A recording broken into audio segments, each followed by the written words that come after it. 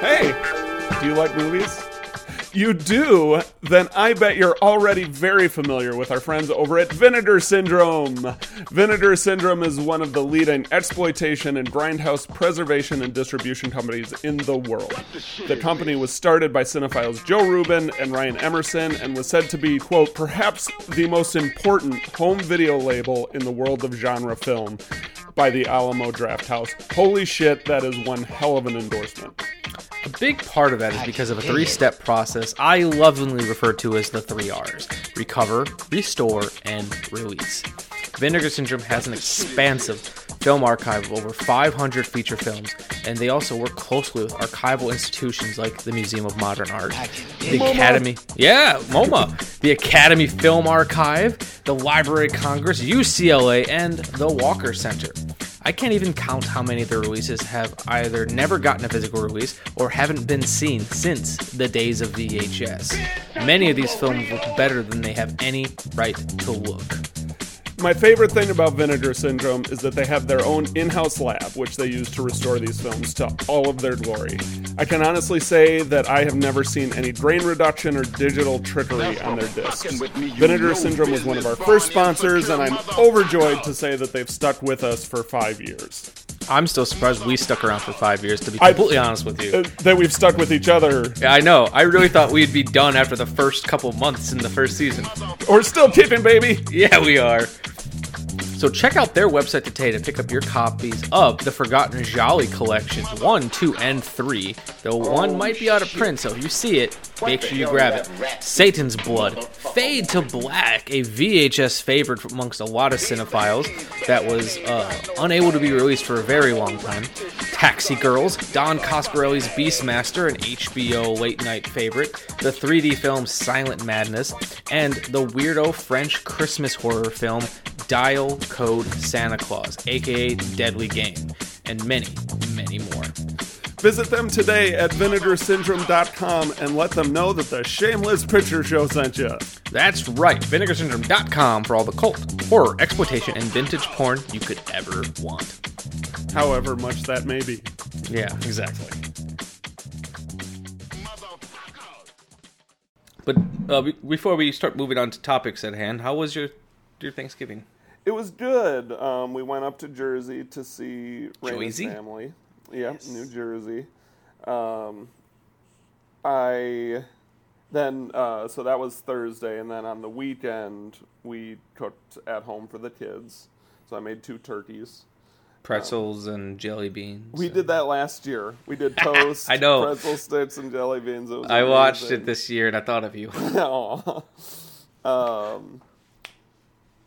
So what also happened around then is I started getting hives. I was itchy all over. Oh, and no. Every time I scratch, I break out in hives. Well, I discovered that last night, the specific way that my hives are reacting is and I've been trying to figure out what it's from. I had no idea. It's probably from a spider bite that I didn't know that happened, but the way that my hives are reacting apparently is a telltale sign of a spider bite. Are you Peter Parker? And it could, I hope so. Miles Morales or something.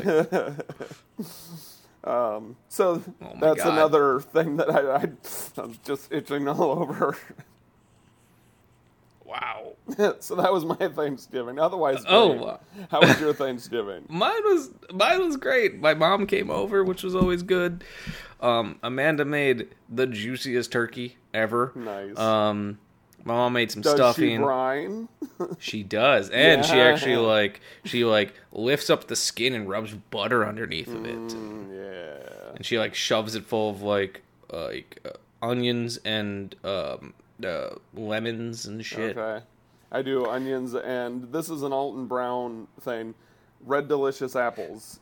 The only thing that Red Delicious apples are good for. Because apparently they're very fragrant, even though they don't taste good. Yeah, I used to like Red Delicious apples as a kid because I thought, well, that's red. That's the reddest apple in my mind. Apples are supposed to be red, and I didn't love apples as a kid, and that's It's because you were eating the wrong shittiest apple. apple ever invented. And then I discovered green apples. It's like, what? So this is what apple's supposed to taste like? Oh my god. I love Alton Brown, and I mostly love him because before he became a celebrity chef, or just a chef in general, he was going to school to become a cinematographer. Oh, nice. Oh, cool. So when he did his first show, I don't remember what that's called at the moment. Was it Good Eats? Yeah. He was like, every cooking show up to that point was, the Julia Childs method. Audrey, get out of there. Ooh, someone got yelled at. She's been using one of Raina's plants as an auxiliary litter box. Audrey, get out! If you have to get up and give her a little pat on the butt. Right. This is a cat, people listening. If this even stays in, most of this rambling is probably going to be cut out. But me and Nick are catching up, so fuck it. Yes. But no, he said everyone was just essentially doing the Julia Childs thing. Of, right. I'm going to show you how to make it, and then I'm going to pull out the. That's my Julia Childs. That's the best I can Julia do. Childs. I feel like I need to have more space on the sides. Then he's like, I just wasn't interested in that. So he's like, I chose to shoot on little video cameras. So he's like, we could kind of put the camera anywhere. So like, I could do my intro with opening the refrigerator and inside was the camera and shit like that. So he's like, he was just trying. He's like, well, I could only do so much because I was on TV and I was shooting on video. I was trying to make a more cinematic cooking show. I was like, I appreciate that, Alton. Yeah, it's a fun show and changed cooking shows. It did. Alton Brown walked so Guy Fieri could run. Whatever we cut out, that stays in. Oh God. Was there anything else you want to talk about, Nick, before we move on to our topic at hand? The only thing that I'll say is a bit of a disclaimer. I had every intention on rewatching Die Hard yesterday until I got home so late. Oh, that's fair. I have seen it about a dozen times. Oh, so you are pretty well versed in this. Yeah, I just haven't seen it in the last year. So this was my first time watch all the way through. Yeah. It's one of those movies that came on like TBS and TNT quite a bit. So like I'd always see bits and pieces here and there, and like you can't watch like a greatest movies of all time thing without seeing like the clips. Like I've seen Hans Gruber fall off the building. Yeah. I've seen Yippee-Ki-Yay, usually censored. I've seen, him cleaning the glass out of his foot. I've seen the big explode. Like I knew what I could without seeing the details, I could have probably described what this movie's about without having seen it all the way through. Yeah. So, but I guess that means I should get to my intro. Let's do it. All right. Take a sip of coffee out of Santa for the working man. Light Swiss Army Santa. Ho, ho, ho.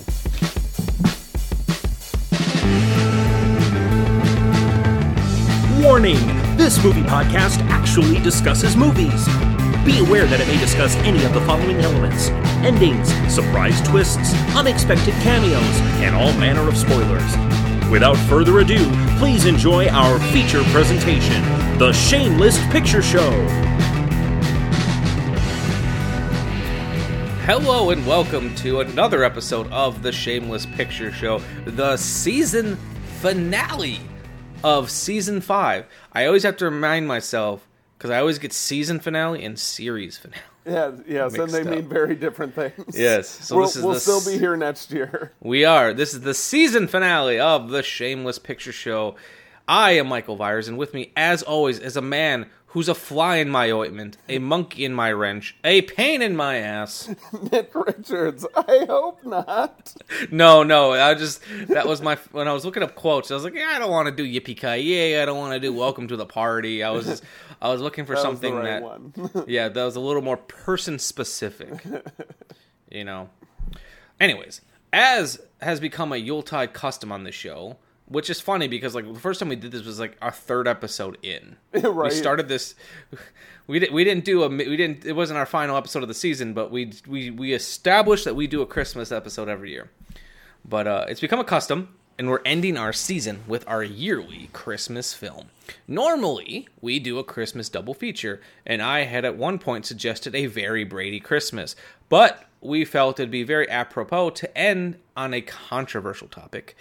Is it a Christmas movie? Is it not? In the last few years, it's picked up steam, especially from the anti-Christmas movie gang. Today, Nick and I are going to discuss whether or not Die Hard is a Christmas movie. Christmas Eve, 1988. John McClane arrives in Los Angeles. McClane, a New York City cop, is visiting his estranged wife, Holly, and hopes to reconcile and see his kids and continue seeing his wife.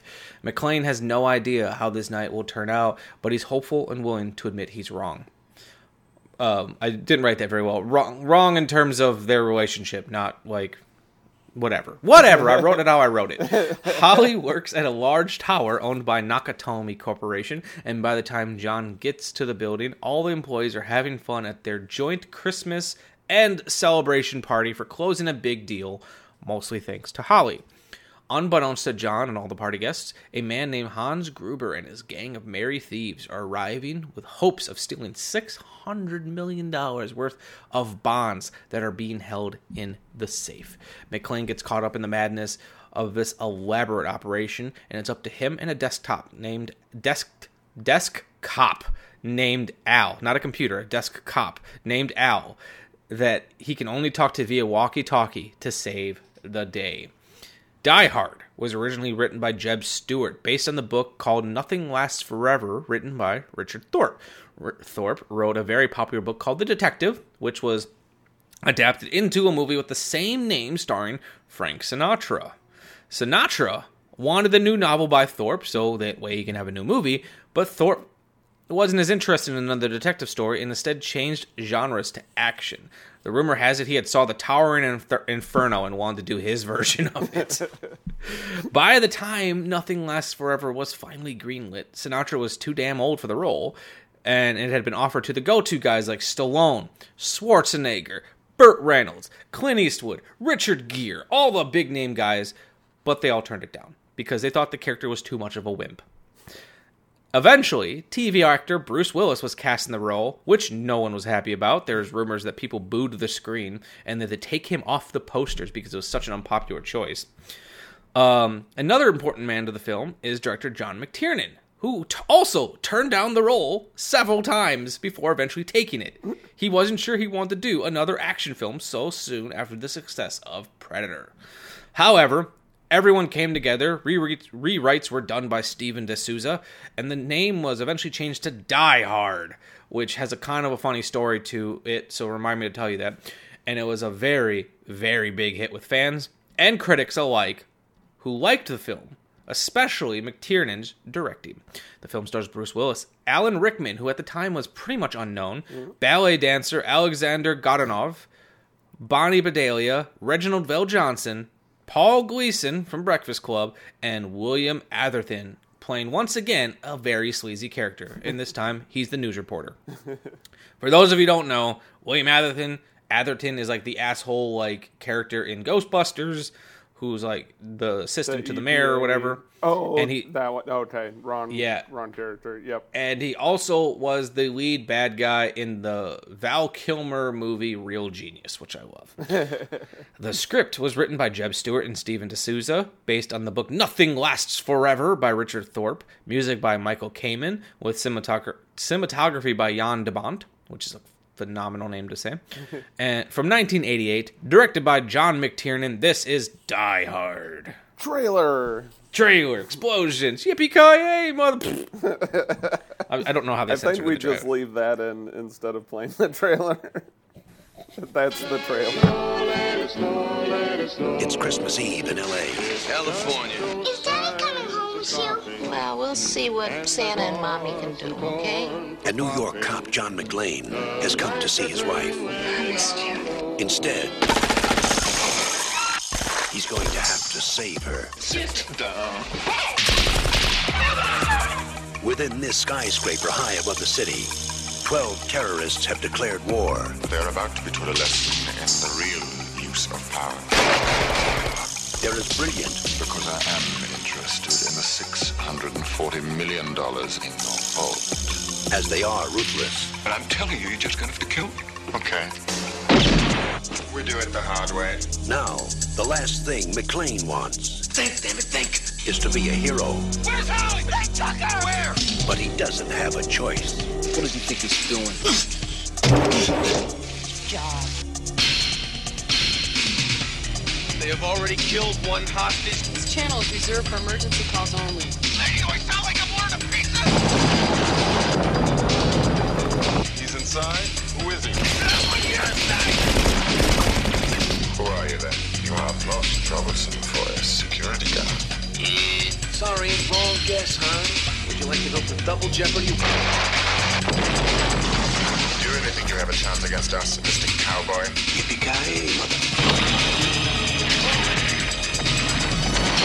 You just destroyed a building.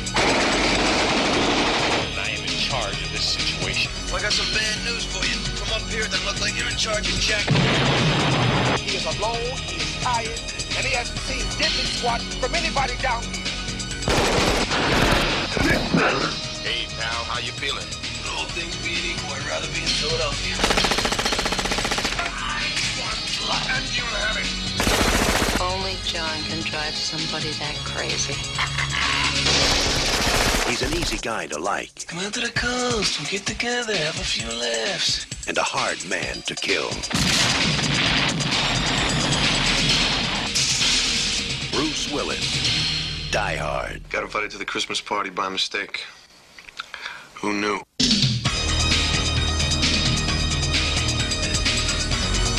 Have a couple laughs.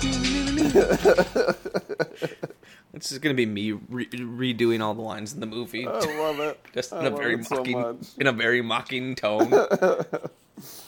So, Ah, on your shame list, what did Yes! you think? What were your first impressions upon All right. watching Die Hard in its entirety? I'm not even gonna get into the topic of Christmas versus non-Christmas. Yet. That's gonna be its own. We discussion. will, but We not will. yet. I will say this movie was incredible. I like the breath you took before. This movie was. I was kind of blown away by how much I liked it. Yeah? This movie was incredible. And I should say, I never suspected it was a bad movie in any way, shape, or form. It's just one of those things that when a movie is so highly recommended to you, Yeah. and also to an extent, I will say so blindly loved. Okay. And I'll explain how I mean by that. When a movie is just this popular and it's been recommended to you for so long, you go into it a little nervous thinking, is this movie overhyped? Is this movie going to hold up to what people are saying about it? Is this Yeah. movie going to be as good as everyone claims it to be? Well, I never anticipated it was going to be a bad movie. It But speaks to the what we talk about all the time of it alters your expectations going into the film, and you're cautioning yourself against that. Yes. And I also thought it was going to be a far more big, dumb, generic action film. And the reason I thought that is because before I ever saw Die Hard all the way through, I feel like I've seen bits and pieces of films in the other franchise, and I straight up had seen Live Free and Die Hard for some reason. That I have Actually- not seen that one Well, yet. actually, I shouldn't say for some reason. When I was a kid, whenever that movie came out, let's see, what year did Live Free and Die Hard come out? So I can give you an exact idea of how old I was. I was 17 years old. So I wasn't even a kid. Oh, wow. Okay. It was 2007. I was hanging out with a friend. Let me make sure that was the right one, because there's like a fuck ton of movies in this Yeah. franchise. Is it maybe Die Hard 3 with Samuel L. Jackson? No, I saw this in Okay. the theater. Okay. Oh no, it was Live Free Die Hard. Okay, so 2007, a friend of mine, his mom wanted to go see a movie, and we used to she used to take us to the Dells all the time. And she was like, "Well, you know, she'd always take me and never expect me to pay for anything." Aw. Which, and she's like, "Well, I want to go see a movie." And she's like, "Okay, you know, I didn't get to see many movies, so I was like, I'll go." And she's like, "What do you want to see?" He's like, "I really don't care." I will see So it. she's like, "Well, let's go see Live Free and Die Hard." I'm like, "Cool." Haven't seen the other one, but I was like, "I'll follow along." And that movie was a big dumb fucking action movie. I don't even remember if I liked it. It was a free movie. What was I gonna say? And so I was like, I just had these, this anticipation that this was what this was gonna be. And I should also say, I'm not necessarily opposed to big dumb action movies. Right. But when people are going out and saying this is the greatest Christmas movie of all time and all this other shit, and I'm ready for it to be a big dumb action movie, like, I'm cagey. I'm ready, like, I don't know. It's hard to explain, but no, I was actually really impressed with this film. I was really impressed with the direction. I was really impressed with the performance by Bruce Willis, and when he's really fucking good, he's hard to touch. Yeah. I feel like the scripts he's usually working with are not usually very good. I was impressed by the way that the action was orchestrated throughout this film. And I'm also really impressed that the film was being rewritten while they were shooting it, and it doesn't feel like it was. No, it feels tight. The biggest thing that you can notice, and I only picked this out because of the Netflix series, The Movies That Made Us. They did an episode on Die Hard. Okay. In the ending of the film, when they're like about to, get away with everything, and they back the van out of the ambulance out of the back of that big truck. Yep. You see the bad guys exit that truck at the beginning of the film, and there's no ambulance. Shit like that. Yep. It's like, and even John McTiernan, when asked, is like, "Oh, what are we gonna do about that?" And he's like, if people notice that, fuck them.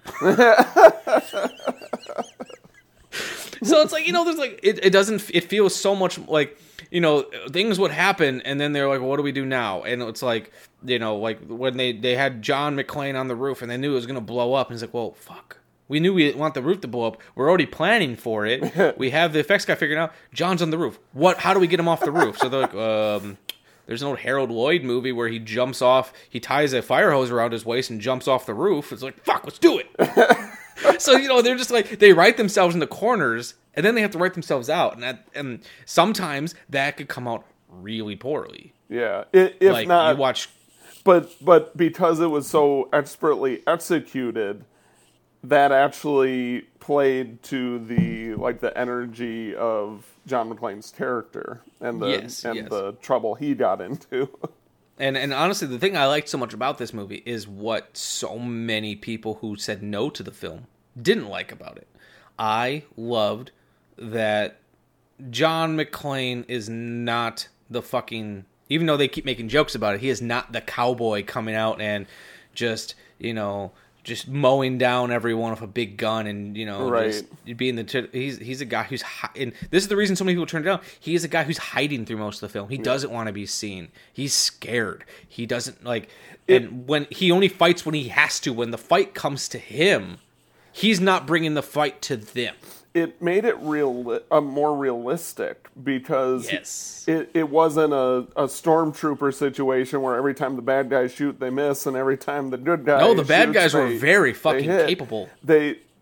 He was up against competent people, and the only way he was going to survive it, let alone save the day, was the guerrilla tactics that he used, and that made it an action film that I enjoyed more than most. Yeah, because I have fun with most action films. You have enough people blowing up and shit. It's fun. It's eye candy, right? Yeah, a lot. It's action films, especially from this time, were the Marvel films of their days, where they had a lot of money. They were really fun. Some of them were dumb, and it was escapism. Yeah. It's just what they were. But I thought that extra element, because they also established very early on that these guys are a force to be reckoned with. The fact that Alan Rickman kills Nakatomi without even thinking about it, and especially because Nakatomi thinks that he's showing how fearless he is by being is I can't give you any of this information, so you're just gonna have to kill me. And Rickman's like, fine, just blasts. Oh shit! And I was like, oh my god, he did it, because some movies, it's you have some times where you have the bad guys who are just so cutthroat and evil that they don't, that you just feel like it's kind of like that Dark Knight line. They just want to watch the world burn. Yeah. And then you sometimes when you have the sophisticated bad guy, you see multiple times they don't want to kill anyone. They just like, no, Alan Rickman is willing to fucking cap a motherfucker to get what he wants in this movie. Right. He ain't gonna let no boy with glasses and a scar get in his way. So I know I was actually really impressed. I really enjoyed this movie. I had a great time with it. I actually wanted to rewatch it already. Just like, man, this was a lot of fun. And the season. And for it being like 2 hours long, that movie flies by. Yeah. Because like when I first saw the run, I'm not normally a runtime guy, but I was like, oh, this seems long for this type of movie. And it didn't feel the length. Yeah. Because it just kept moving. It had a great perpetual motion to it. Something else that I think makes this action film successful and more interesting than many action films is the one location element of it. Usually action films are like all over the place. You're going from exotic location to exotic location.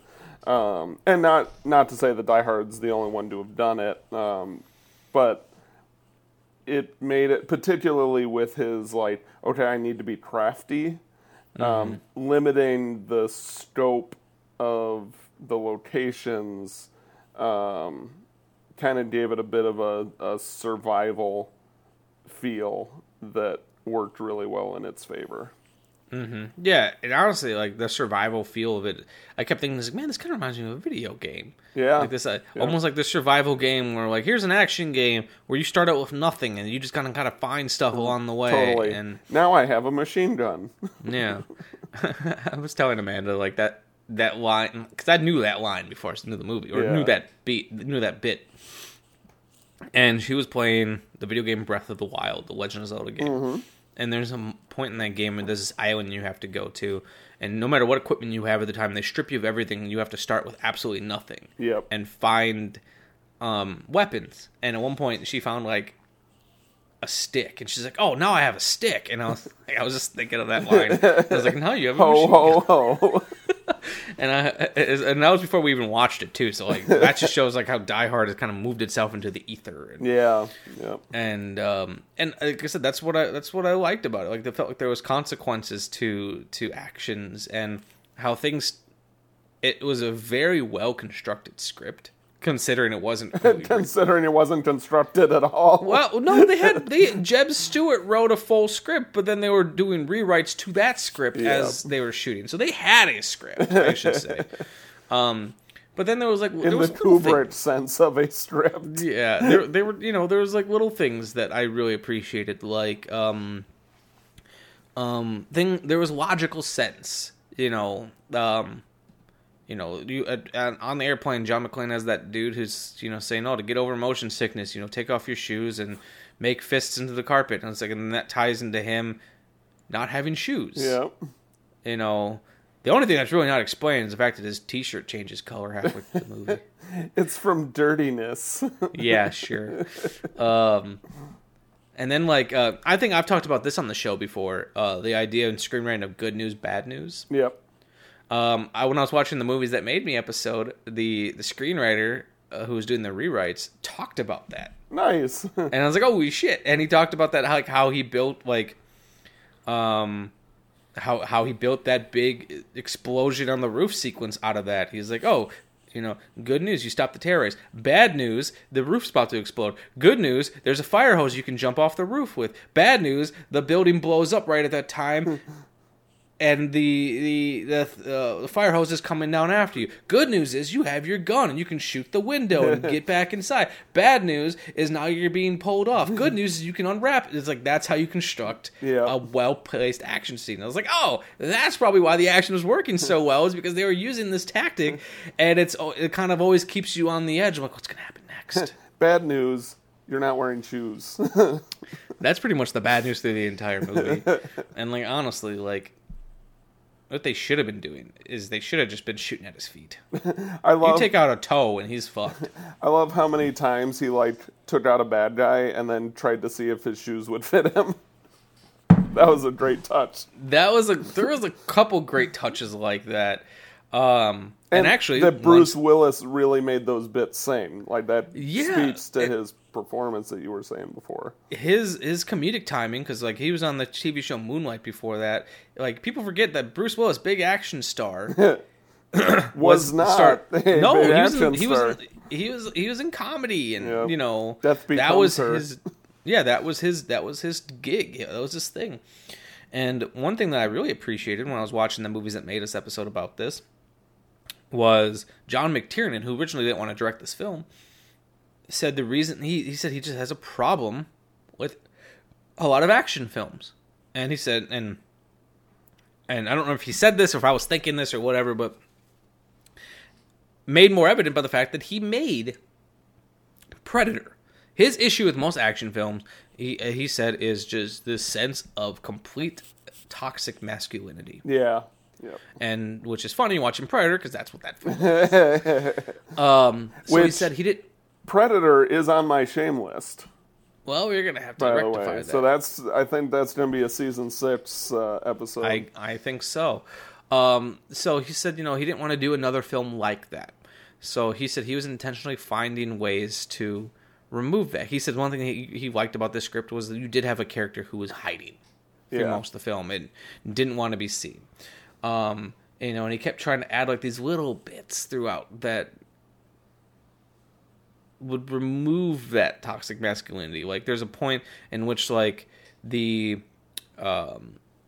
like when the storm team is coming through and they're going to try to raid the building, they're running through a bush. They're running through a thorn bush and one of the guy goes, ow.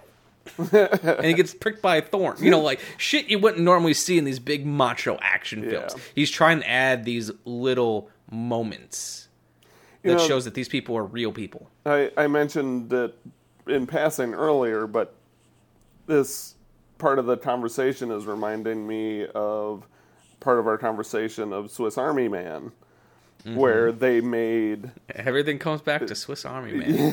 where they Thank made you, Stephen Millick. the film that they hated all of the elements of it, and they're like, okay, then I'm going to make one that's a lot better. And it's interesting to think that, or I should say, it makes me think that when I'm not liking something, maybe it's because I could do it better or more interesting, or for the people that say they don't like romantic comedies, make one that's super interesting to you.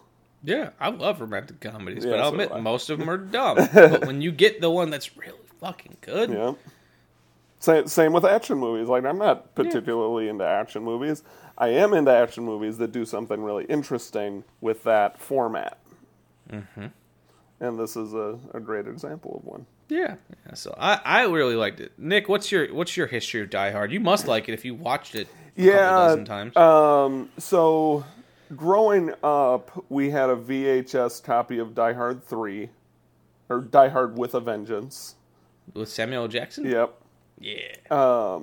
And my dad liked that one. So that was, I had seen the original a couple times growing up. I saw like Die Hard 2 once as a kid. But Die Hard 3 was the one that I had seen most in my youth. As I got older, I tended to revisit the original one more.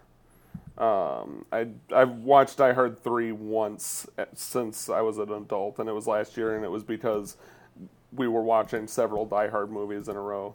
We got like the ultimate, steel-cased box set of all of them, and I haven't made my way through the newer ones yet. I'd be curious to hear your opinions on those. Yeah. I liked the comedy of Die Hard 3, the mismatched top partner vibe that Samuel L. Jackson and Bruce Willis have with each other.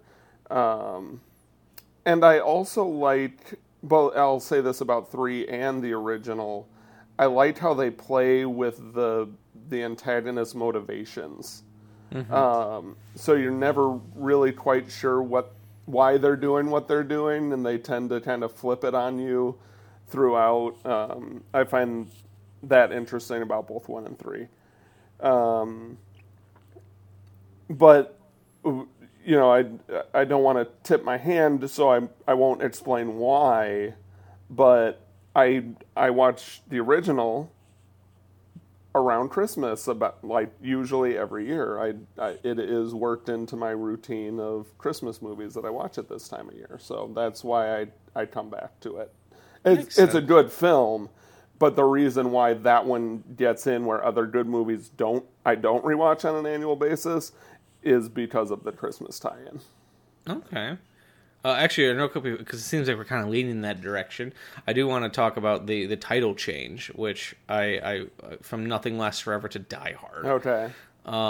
Once again, heard it on The Movies That Made Me. So, I'm getting all my facts from another thing.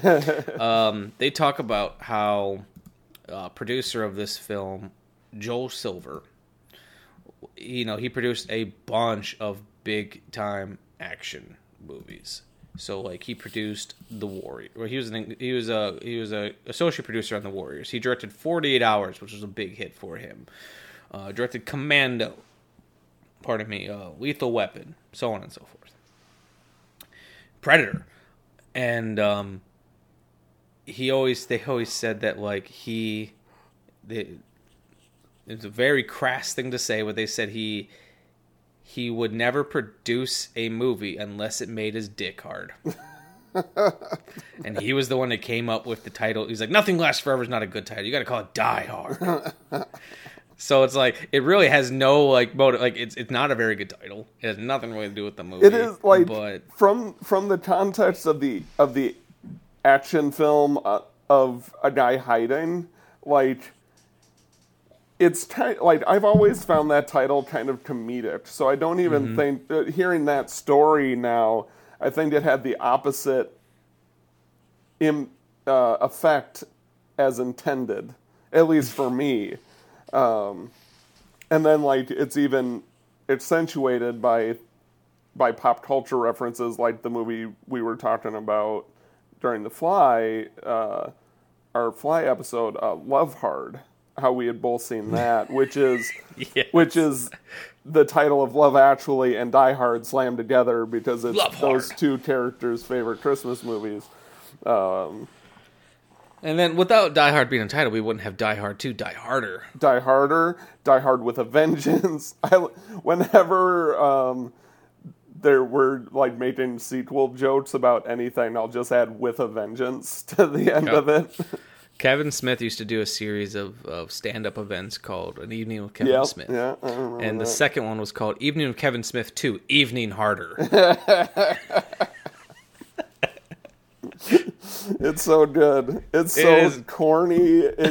It seems like it's making fun of itself, but yes, I think just because it's being itself. You'd think that would be the Mel Brooks or Leslie Nielsen spoof of it. Totally. It's no, that's the legitimate title. Totally, that's the perfect way of saying that.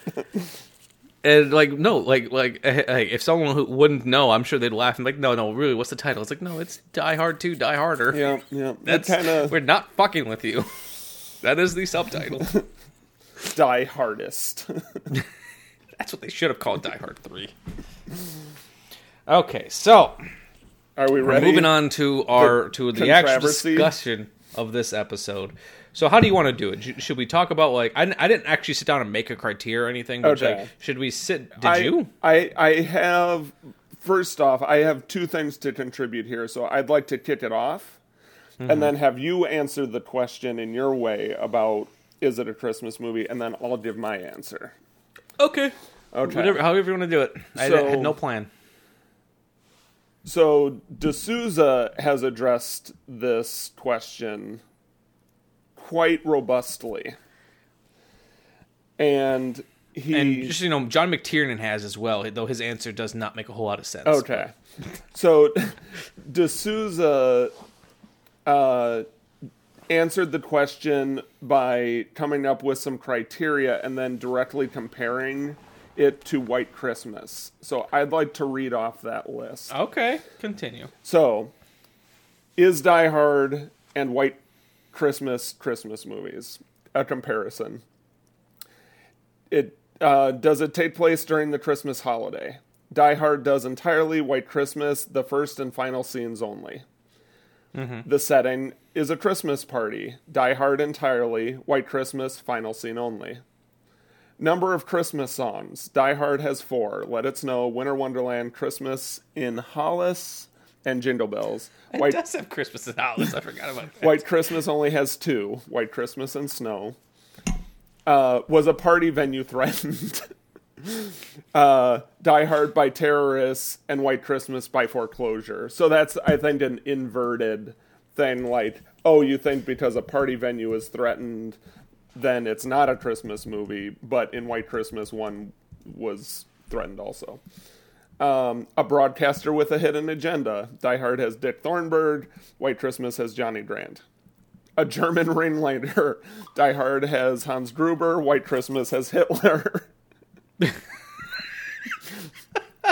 Government incompetence. Die Hard, FBI overreacts. White Christmas, Pentagon fires General Waverly. Body count. Die Hard has 23. White Christmas has 26,128, thanks to the Battle of the Bulge. And Gift of the Magi liked selfless sacrifice. Die Hard has Running Barefoot Over Broken Glass. White Christmas, Danny Kaye upgrades Vera Ellen's train ticket. So maybe Die Hard is even more of a Christmas movie than White Christmas. And, I could definitely see that argument 100%. Just because, out of, the oeuvre of classic Christmas movies, one that's constantly cited is Holiday Inn. And I think 100% that movie is not a Christmas film. Which, Holiday Inn was basically the precursor to White Christmas. Other way around. But White Christmas is kind of the precursor to Holiday Inn. Oh, okay. At least that's the way I thought. Maybe I'm wrong. I was just having this conversation yesterday with some people.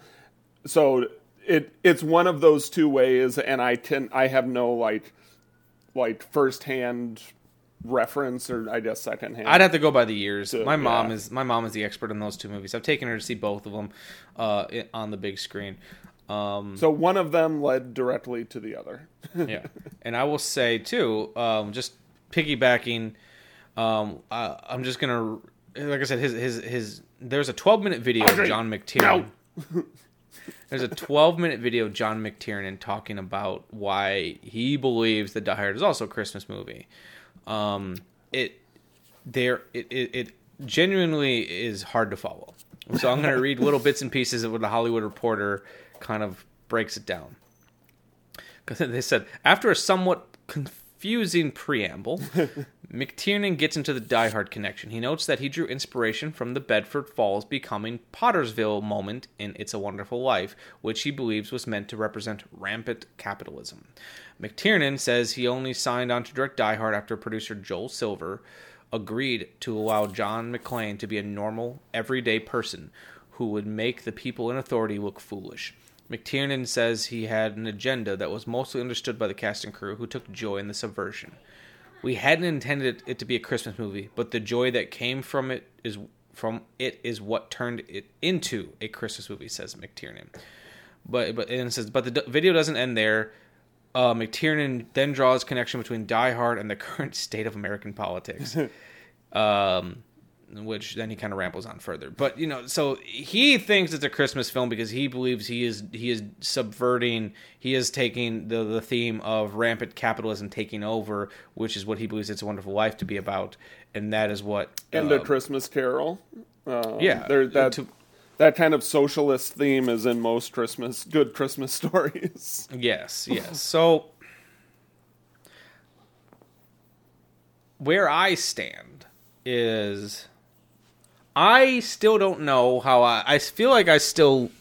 Okay, I guess I should say this. I can definitely see why people think it is a Christmas movie, and it is, I think, definitely more of a Christmas movie than others, with its musical cues and some of that stuff. However, I still feel like I lean on the side of that it is a movie that is set on Christmas, but it doesn't necessarily still feel like a Christmas movie to me. And my reasoning being is, I agree with a lot of what D'Souza said about White Christmas versus Die Hard, but I also think one of the reasons why I think White Christmas might stand the test of time as more of a Christmas movie than Die Hard, well, at least unless you're talking to someone who believes that Die Hard is the greatest Christmas movie, comes down to overall intent and honestly, like, Christmassy feeling and Christmassy vibe. While yes, only 2 major sequences in White Christmas take place on Christmas. If I remember the movie correctly, and it's been a couple years, so please correct me if I'm wrong. Yeah. The general intent of the film is to spread merriment and the Christmas cheer, and to give his former commander in the army a good Christmas. I would push against that. Okay. Especially since I've seen it so many times in the last 2 months as we get ready for the performance. Yes, please tell me. It's been a while since I also could be getting it confused with Holiday Inn. No, I wouldn't say you're wrong. It just, I think that's the way people interpret it, but I think what the film is,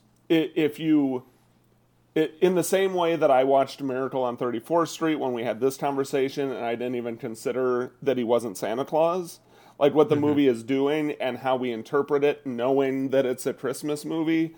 The air quotes around. I forgot we're on just audio. I do that all the time. Really, the main storyline is them trying to save the show the general that they love him, and B, try and save his hotel because they're going under. Yeah, I guess that is that's it. It happens to be around Christmas time, but none of their intention has anything to do with Christmas. But I guess what I should also say, too, is I don't have a huge fondness for White Christmas. When I think of, like, the oeuvre of Christmas films, that's not one of them that comes to mind for me. Yeah. Because, like, let's use another example of It's a Wonderful Life. Not a big portion of that film takes place on Christmas. Nope. It's about the lead up to it. There's a lot of this. It's a Wonderful Life is another big one that people disagree on whether or not it's a Christmas movie. But I feel like it's more imbued with the Christmas spirit than, say, other films. For me, It's a Wonderful Life, and I just made this reference, but I'll expand on it. I think what really cements that as feeling Christmassy to me is because it's such a... I don't think retelling is the right word, but it has so many parallels to A Christmas Carol for me, which is like this iconic, unarguably Christmas. Like that one is 100% Christmas Carol. And those parallels kind of pull It's a Wonderful Life closer to a Christmas story than others. But is that necessarily a bad thing? No, not at all. All right. Because, like, I guess what with me and Die Hard is like, and I will say that things that they did were excessively Christmassy. I thought they did in a very interesting way, like the way that they tied the music in. I thought, like how the score was kind of built around these carols. I thought that was a phenomenal touch. Honestly, though, ultimately what it comes down to is I kept forgetting that the film, which is hard to say, which is hard to believe, because considering how much they really tried at the score to make it Christmassy, I kept forgetting this film was supposed to be set on or around Christmas. And I think for me, and that also comes down to pure subjectivity. Mm-hmm. There, my reasonings here are not going to be anything that anyone else can stand on but myself. I kept forgetting this movie took place on Christmas. Maybe because it's Christmas in L.A. I don't know, because obviously Christmas in L.A. is a little bit different than it is in other parts of the world, and not everywhere gets snow. So, like, I'm coming at it from that perspective. But I kept forgetting that it took place on Christmas, and I feel like anytime someone would make a Christmas reference, it almost felt like it was as a reminder to remind you, it's like, hey, we're still on Christmas. Don't forget. And even just little things like, like when John gets to the party and he says, hey, it's like, oh, you guys are throwing a Christmas party. And there goes, not, well, kind of. But it's also a celebration because we just did this closest big deal. So it's like, they can't even commit to the idea that it's actually a Christmas party. And because when he asked, it's like, hey, they could have been like, yes, this is our yearly Christmas party for our team. But instead they're like, oh, well, yeah, sort of. I actually think that's an amazing metaphor for this broader social conversation, too. Like, that's kind of the movie they put out there. Is it a Christmas movie? Yeah, well, sort of, you know? And I guess that's ultimately where I fall on it. Is instead of saying it's definitively not a Christmas film, I also think it's funny that it was released in July. What Christmas movies do we know that are released in fucking July? I think that's ultimately where I fall into it. It's like it's sort of, Yeah. Like, I can definitely see the arguments, and I'm not gonna be like, anytime someone's like, oh, I'm watching Die Hard for Christmas, I'm not going to be like, you tool. I'm not going to like hate on him. I was like, yeah, I can see that.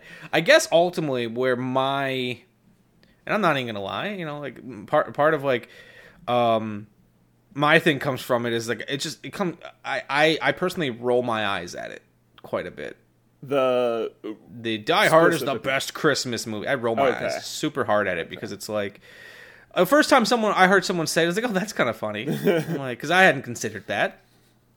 But then it just picked up so much steam from people, like I said, who just truly in their mind, it's like, it reminds me of the same type of person who doesn't want to like a chick flick or romantic comedies. Like, Die Hard is the greatest Christmas film. I was like, well, you also probably haven't watched many, and you're just you're choosing this because it's a very uninteresting answer. Or they liked it because it feels like a hot take. Yes. When it's and then like it was only a hot take back when only a few people were saying it. Now everybody's saying it, so it's no longer a hot take. And like I said, I'm not gonna like anytime if someone's like, oh, I'm gonna watch my favorite Christmas movie, Die Hard, and like it's like I'm not gonna be like, why are you doing that? It's a stupid choice, but it's even to the point where like I follow a lot of movie pages, and someone's like, oh, I'm looking for. Me and the family, or I got family over and I want to watch a Christmas movie. What do you guys recommend? And there's always like 15 people who are like, the most clear choice is Die Hard. Like, and I guess that also comes down to it where when I'm thinking I want to watch a Christmas movie, I want to settle in and watch a Christmas movie that's going to fill me full of that Christmas spirit. Die Hard is not on that list for me. Yeah. But once again, that's pure subjectivity. Right. It doesn't imbue me with that spirit of Christmas that I'm looking for out of a Christmas film. Right.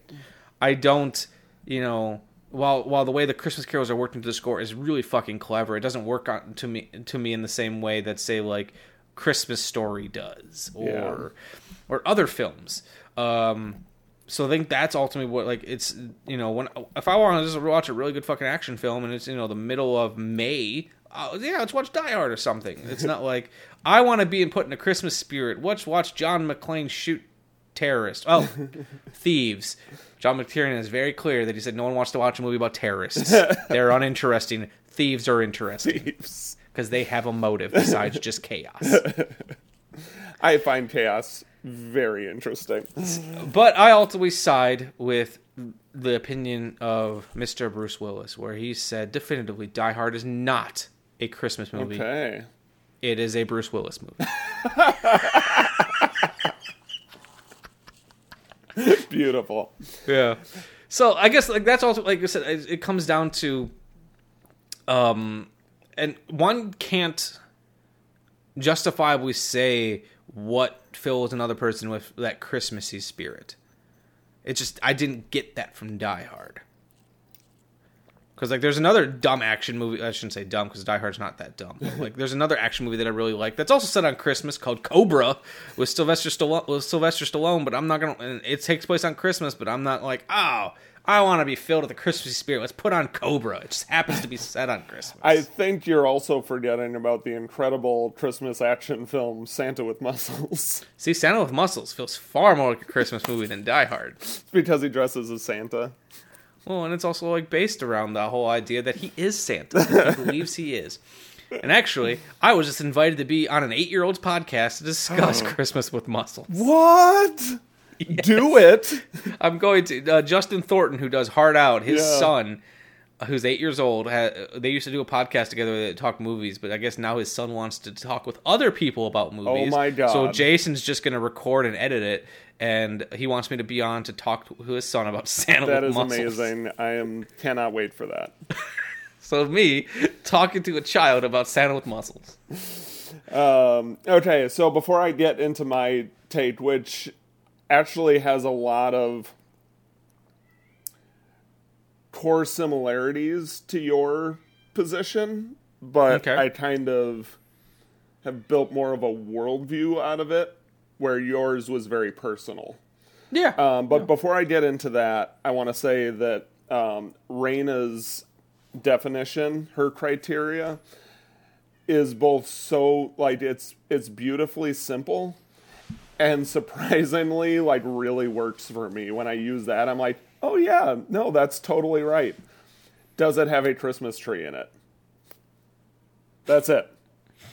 If it has a Christmas tree in it, then it's a Christmas movie. If it doesn't, then it's not. Well, And as I watch movies, I'm like, there's a Christmas tree. Yeah, no, this one does feel like a Christmas movie to me. I have a list going on for Letterboxd, funny enough. So I guess, once again, we should go back to what I was saying before.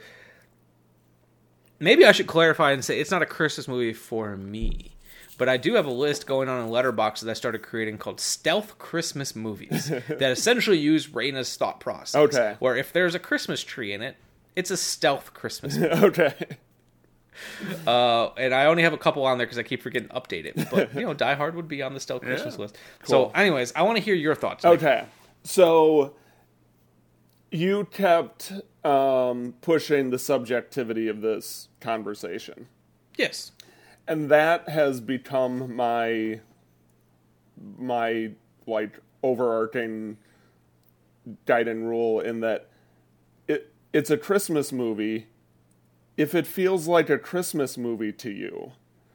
Mm-hmm. Like no one can create the list or the thing to to define it, because it's so personal. I feel like if you're making a list of, say, your favorite Christmas movies, your favorite Thanksgiving movies, or whatever, and you can justifiably give an argument as to your position, why or why not, I feel like it counts. Well, here's the thing. Like, what if your family, every time they get together for Christmas, watches Saw? Saw is not a Christmas movie. But, not at all. But if every year you get together with your loved ones, with a Christmas tree in the background and little Santa figurines and nutcrackers, and you sit down as a family and watch Saw, that's okay that's a Christmas movie for you. If every time you put it on when it's not Christmas, you're like, oh, you think about your family and your ugly Christmas sweater and some hot chalky, then it's a Christmas movie for you. It's okay. Yeah, I get, and I don't know if this episode is going to be what people were expecting, because we're not going to come down and have a definitive answer, because me and you aren't on the same page. It can't. You cannot come up with definitive answers about whether or not something is a Christmas movie. Well, like, for me, like, I've talked about this. Like, for me, Nightmare Before Christmas is a Thanksgiving movie. There you go. It doesn't feel like completely a Halloween movie. It's not completely a Christmas movie. Split the difference. You got Thanksgiving. Plus, stealth turkey. There is a turkey in there. Yes, there is. Or like I saw on, once again, one of the many things where people were talking about, like, they're like, we all know.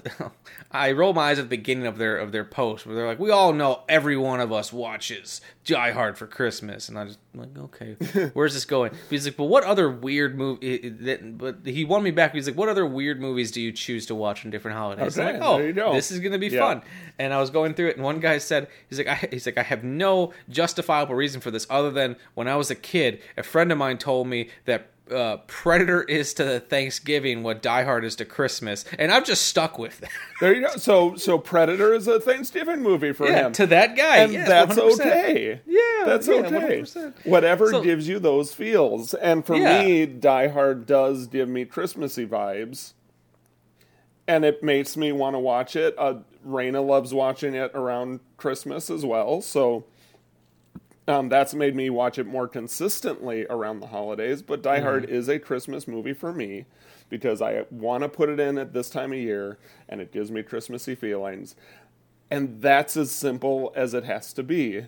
Like, if you're applying anything else to it, then you're overcomplicating it, and it makes it more of a flawed system because people are going to half of of America will disagree with you. Mm-hmm. Yeah, I guess my ultimate thing is like if Die Hard's a Christmas movie to you, was that a child or a cat? That is a cat. Well, that was she just knocked sneeze. something. She knocked something over. It sounded like a sneeze. Ultimately, like if Die Hard is the movie you want to watch on Christmas, fucking more power to you. My biggest thing is just please stop treating it like a hot take. Right, yeah. Because it's not anymore. It's just... And I feel like that started I feel like it's a pretty recent development where someone's like, Die Hard's a Christmas movie, and someone, I feel like someone was like, you know what? Yeah, I guess it kind of is. I don't know why the person's from the South. I feel like there are a group of people that assumed that always that it was... Mm-hmm. And that there is enough Christmas reference in there that there are people that watched it and were like, well, yeah, of course it's a Christmas movie. How could you argue that it isn't? And then there are other people that saw it as an action movie and were like, wait a minute, Die Hard's a Christmas? Oh yeah, I guess it is around Christmas, isn't it? And like both of them were really surprised when they discovered there were people that thought the other way. Mm-hmm. That's what it feels like to me. Yeah. Yeah, so I guess like that's where I stand. It's like, am I gonna watch Die Hard again? Fuck yeah, I loved it. I had a great time with it. Is it necessarily gonna be around Christmas? Who knows? You would pop it in July just as likely as you would be to pop it in December. Well, July is still the appropriate time to watch Christmas movies because you got Christmas in July. Right. May. You're just as likely to put it in May. Yeah. As you are in July or December. Exactly, but like. Right now, me and Amanda have been working through a little bit of the Netflix Christmas cinematic universe. Yeah, I love that. And they tie them together. They always have a scene of somebody sitting down and turning on a Netflix Christmas special. Have you noticed that? Yep. And like we watched one called the Night Before. Night was spelled with a K. We saw that as well. And it's a time travel movie about a night. And yes, they watched Netflix Christmas special. They're watching like Amanda's like, oh. She's like, oh, that's the Christmas calendar. Like, yep. How have you seen so many of these? And then like they like referenced like a kingdom from like the Prince Switch or some shit. She's like, and she's picking out all these, and I was like, holy shit, this is a whole thing. So I actually posted about that. But like I'm not gonna watch The Night Before in May. Right. It's just so... That's because that's a terrible movie, and the only reason why you would want to watch it is because it's Christmas. Yeah, okay, let's pick a different one. I'm probably not going to watch It's a Wonderful Life in May. Okay. I might. Do. That or one Miracle on 34th Street. Miracle on 34th Street is one I only watch at Christmas. Yeah, or Home Alone. I'm not gonna watch Home Alone 1 or 2 in Oh, really? In May. See, no. Home Alone I kind of put in the same category as Die Hard, where that one feels like a movie that I would watch, and then it's like, oh, I can watch this at Christmas too. Or let's go with more that are part of my yearly watch. Like Scrooged. It just feels weird to watch any other time of the year. Or Scrooged I can start in October. Christmas Vacation. Scrooge I can watch in October is kind of Halloween-y because the final ghost is so scary.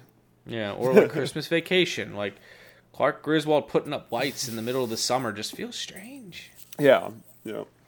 So, like I said, this pure subjectivity. You're never going to get to the bottom of it. But I if people are listening to this, I legitimately would love to hear other people's takes. It's like, if you think it's a Christmas movie, give me some reasons why, other than what we've stated. Like, oh, it takes place on Christmas. Yes, we know that, but why else do you feel like it's a Christmas movie? Or if you don't think it's a Christmas movie like me, give me some reasons. I saw one guy in line who, his reasoning, and I don't know if I necessarily agree with it. So, like, just because someone doesn't think it's a Christmas movie the same as me doesn't mean I'm going to agree with their reasoning. Right. One guy was like, there's no gift giving. I was like, well, I don't know if like White Christmas has gift giving. Right. White Christmas does. At the end, Rosemary Clooney gives Bing Crosby the horse. The finger? Yeah, that gives him the finger. Gives him that the knight on his white charger. But I also saw some things about gift giving in Die Hard too. But it is certainly more interpretive. Somebody said something about the gun in the end being gift wrapped because it had the Christmas tape on it, and there were some other things like that. That's a bit of a stretch, There's but I see where you're stretches. going. I appreciate the energy. Right? Yeah. A bit of a stretch. So yeah, I guess that's where I land. It's like it's not. It doesn't feel like a uniquely Christmassy movie to me. But I also think your reasoning makes sense. For some people, this is, like I said, I think some people just do it to be contrarian and because they truly convince themselves they don't like anything Christmassy and they need to choose, because I also follow a lot of, like, just uniquely, like, movie pages that are just genre related. So people won't watch anything that's not horror or action. So they have to find something to watch in October so they can feel like they're doing something Christmassy.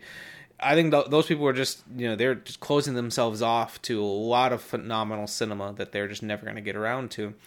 Made evident by the fact that the people who made this film are very clearly inspired. Like, John McTiernan said he pulled a lot of inspiration from It's a Wonderful Life. So if the fucking director of Die Hard can watch something that's not an action or horror film, so can you. You're right. But then, like you said, I think there are definitely, as the younger generation comes up, people around our age and younger who, like, their parents were watching Die Hard, especially because, like, the advent of video, it became a tradition for some people, and that's perfectly fine. Absolutely. So that's my take. I know I know people want hard lined answers, but you're just not going to get it because they don't exist. Yeah.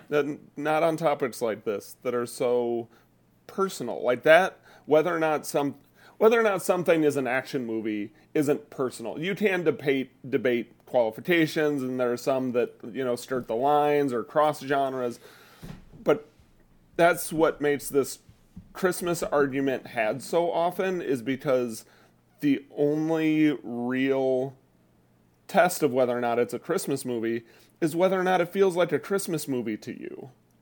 And if you're trying to frame it other ways, like, it's fun to try and frame it other ways, but it's inconclusive. You know what would have made it more of a Christmas movie for me? If there would have been one scene, a little bit after the roof of the building blows up, if a character on the ground would have been looking up and white stuff would have been coming from the sky, and she'd be like, snow? And one of the cops should have gone, ash. Sticking your tongue out to catch it all. I think ultimately here's what it comes down to.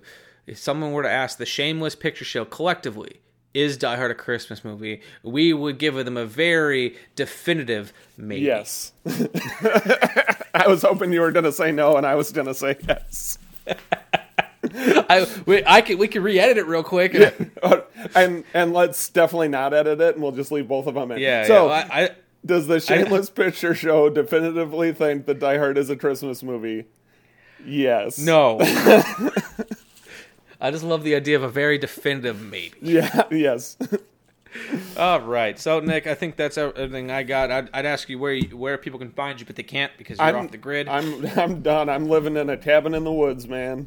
Yeah, pretty much. If you need to get a hold of Nick, you get a hold of me. Yes. And maybe I'll send a carrier pigeon out his way. So pretty much, now I have to watch out for carrier pigeons. If you go online and you're discussing anything with the Shameless Picture Show, it is probably me or Amanda, my wife, who's helping with social media. So, Nick, if people want to get a hold of you, they'll get a hold of me. Yep. We do have a contest coming up that I keep forgetting to establish, where I'm going to be giving away some Wisconsin-made films. Keep following social medias; you'll hear all about that. And we'll see you next season, guys. Yeah. Merry Christmas. We have some cool ideas. Whether or not we'll actually put our best foot forward and plan anything. January is a really great month for me. I always hit a fresh season running with a lot of ideas, and then February comes along and work takes over, and then we're like, oh yeah, let's try and do those things that we were talking about. All right, Nick. It's been great as always. Also, keep an eye on the Patreon. Me and Nick are trying to put more stuff up there. Like I said, it's been tough. October and November were very tough for me. because October is always the busiest month of the year for me for whatever reason. I've been helping on a lot of people's films. I actually shot a music video myself. So there hasn't been as much Patreon content, but I'm working to rectify that.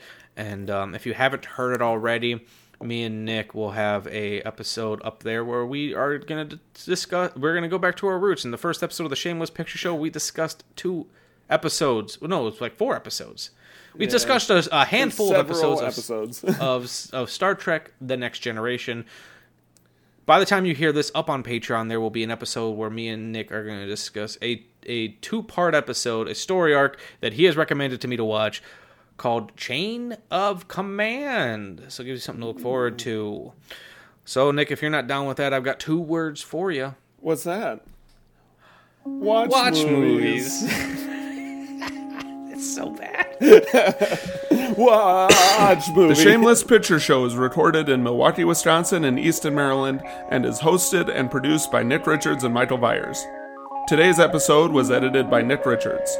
Our opening theme music was written especially for us by The Directionals, with narration by Zach McLean. The end credit music you're enjoying at the moment was generously provided by my friends in the band 10 Speed. The Shameless graphic design is masterfully done by Amanda Byers. An extra special thank you to all of our Patreon supporters and to our generous sponsors. We are on Spotify, Stitcher Radio, iTunes, Google Play, and Libsyn. You can find links for all these amazing people in the description below.